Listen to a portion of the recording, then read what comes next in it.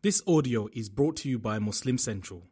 Please consider donating to help cover our running costs and future projects by visiting www.muslimcentral.com/donate. الذين آمنوا وتطمئن قلوبهم بذكر الله ألا بذكر الله تطمئن القلوب.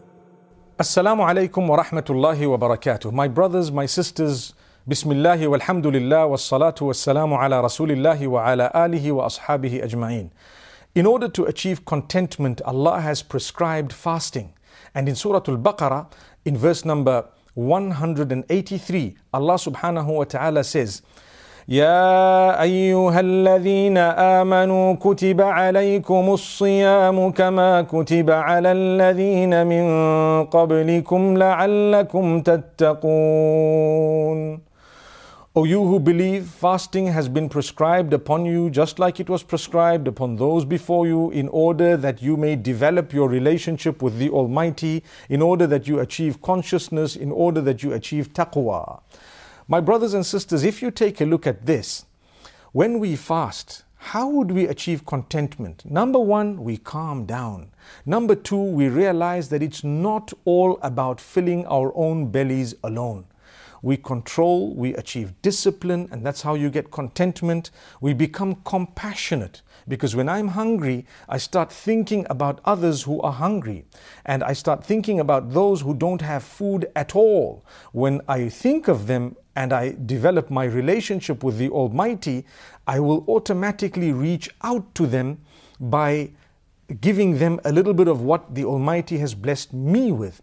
And this goes back to the point we raised, where by reaching out to those who don't have, we would actually be achieving contentment and happiness. So it's amazing how the fasting is all connected to achieving contentment. If you are conscious of the Almighty, and if you have developed your relationship with the Almighty, you will definitely gain contentment. Another thing, during the fast, we are taught to be careful of what we say, what we utter.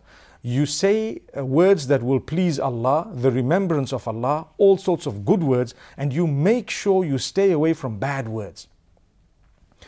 The reason why you have to stay away from bad words is because by mentioning or saying bad words, you're going to hurt people's feelings. When you hurt someone's feelings, you will not be able to achieve contentment. So this is why the Prophet Muhammad, peace be upon him, tells us, مَنْ لَمْ يَدَعْ قَوْلَ الزُّورِ وَالْعَمَلَ بِهِ وَالْجَهْلَ فَلَيْسَ لِلَّهِ حَاجَةٌ فِي أَنْ يَدَعَ طَعَامَهُ وَشَرَابَهُ.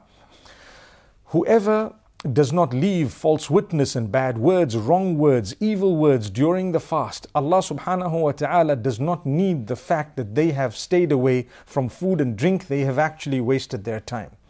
So if you watch your mouth and you only say good words to your spouse, to your children, to your family members, to those whom you work with, to those whom you interact with, etc., you will definitely achieve a calmness and a contentment. All this, the training of which we receive during the month of Ramadan. What a beautiful, blessed month. Similarly, the Prophet ﷺ tells us how important it is not to react and retaliate to someone who's abused us in any way, in a way that would create a bigger problem.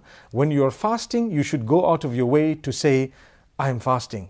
You've sworn me, but I am fasting. I'm not going to swear back, and I'm going to train myself to become a better person even while I'm not fasting. Amazing.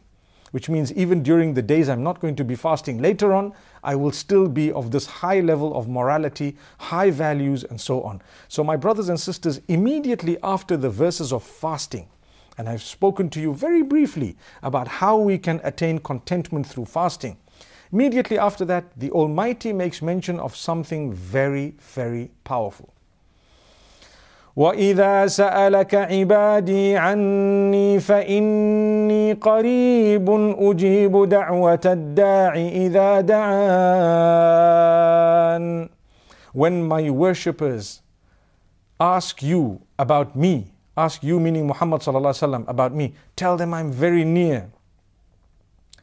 I'm very near. I respond to the call of those who are calling out to me, asking me. So ask me and I will respond.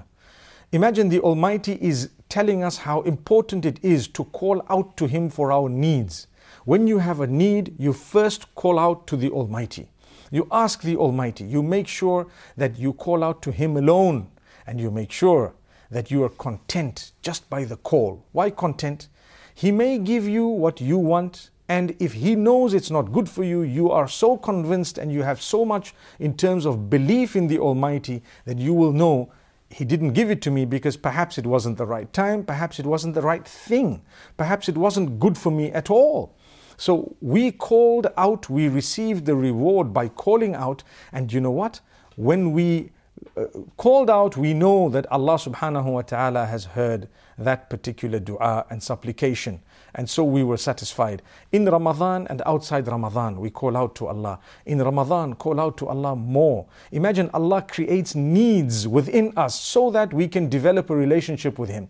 If we didn't have those needs, would we be calling out to Allah? Many people whose lives seem to be flowing and smooth, they don't even call out to Allah subhanahu wa ta'ala. In fact, they don't even fulfill their own obligations unto Allah subhanahu wa ta'ala. Hence, they lose contentment, they lose that happiness. You cannot achieve happiness if you don't have a link with the one who's made you. It might be a temporary feeling of joy, it might be a temporary happiness, but it's not a deep-rooted contentment within the heart. And this is why the Almighty tells us about calling out to Allah subhanahu wa ta'ala just after having spoken about the month of Ramadan and the fasting of Ramadan. Do you know the term Shahru Ramadan is actually mentioned in verse number 185 of Surah Al-Baqarah, where Allah subhanahu wa ta'ala says, شهر رمضان الذي أنزل فيه القرآن هدى للناس وبينات من الهدى والفرقان. Allah says, it is the month of Ramadan, شهر Ramadan, the month in which the Quran was revealed. I pause for a moment. Give importance to the Quran in this month. It is also known as the month of the Quran. The reason why it's known as the month of the Quran is the Quran was revealed in this month. So there is a greater reward to give importance to the Quran during this month. My brothers and sisters, I encourage you to pick up the Quran on a daily basis during the month of Ramadan. Read a page or two at least, a little bit more perhaps. Read the meanings of it, try and understand it, put it into practice, and try to convey that message to others. You will definitely achieve contentment. If you want happiness, you cannot afford to divorce yourself from the recitation of the Quran and the connection with the Quran, even through its understanding and much more. So my brothers and sisters, after mentioning the Quran and the month of Ramadan and the dua and the importance of supplication, here is another point of achievement of contentment: the months of Hajj. Immediately after that, Allah says, Al-Hajju ashhurun ma'lumat. Wow. Allah says, do you know Hajj is actually within specific months. So the months of Hajj commence immediately after the month of Ramadan, because Allah wants you to gain contentment. Go back and look at the sacrifice of your forefathers. Look at the sacrifice of Ibrahim alayhi salam. Look at the sacrifice of so many others. Subhanallah. Take a look at how life was for them. How the water came about for Ismail and alayhi salam and his mother Hajar. May Allah subhanahu wa ta'ala's blessings be upon them and all of us too. And so you start preparing for the Hajj. And during the Hajj as well, Allah subhanahu wa ta'ala reminds us of something very, very interesting. He says, لَيْسَ عَلَيْكُمْ جُنَاحٌ أَن تَبْتَغُوا فَضْلًا مِّن رَبِّكُمْ فَإِذَا أَفَضْتُم مِّنْ عَرَفَاتٍ فَاذْكُرُوا اللَّهَ عِندَ الْمَشْعَرِ الْحَرَامِ. There is no harm in seeking from the virtue of Allah subhanahu wa ta'ala. There is no harm in doing business. And this is speaking about during the time of Hajj. However, there is a time when you should not do business. What is this time? So Allah subhanahu wa ta'ala is trying to encourage us, or instructing us in fact, to draw the balance, to strike the balance. On one hand, He says there is nothing wrong to do business, but when you get to Arafah, you should actually focus on what you're doing. My brothers and sisters, the lesson of contentment in this is, We need to know where to draw the line when it comes to the deen and the dunya, when it comes to the spirituality, the religious side and the worldly side. If you don't know how to draw the line or where to draw the line, you will never achieve contentment. So Allah says, you can do business, but when it comes to this day of Hajj, cut it, stop it and concentrate on Allah. The same applies to us on a daily basis. Your salah, you cannot remain watching your football match or watching a movie or doing anything else while the prayer is going on. You should know that this is a line. Let me put this aside, get to Allah, I'll get contentment. And who knows, your team might win. But at the same time, we would actually be from those who've pleased Allah. Nothing was going to run away, but you might die, you might leave. That might be your last opportunity to actually do that act of worship and engage in it. And you didn't, you delayed it. So know where to draw the line. The same applies in our relationships.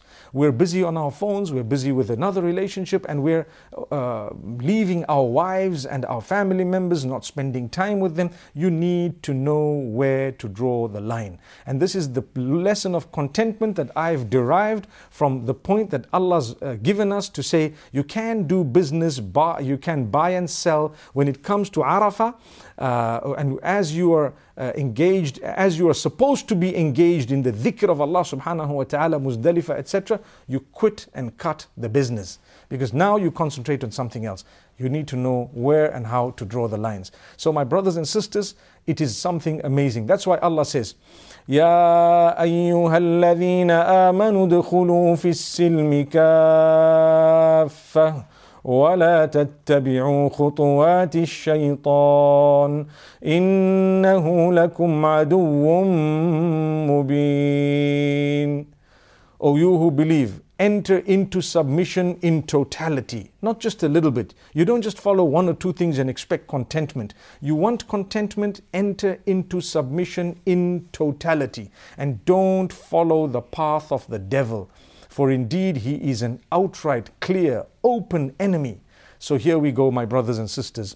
We have such a beautiful reminder where Allah is saying, submit in totality and you will achieve contentment. May Allah grant us that contentment. أقول قولي هذا وصلى الله وسلم وبارك على نبينا محمد والسلام عليكم ورحمة الله. الذين آمنوا وتطمئن قلوبهم بذكر الله ألا بذكر الله تطمئن القلوب.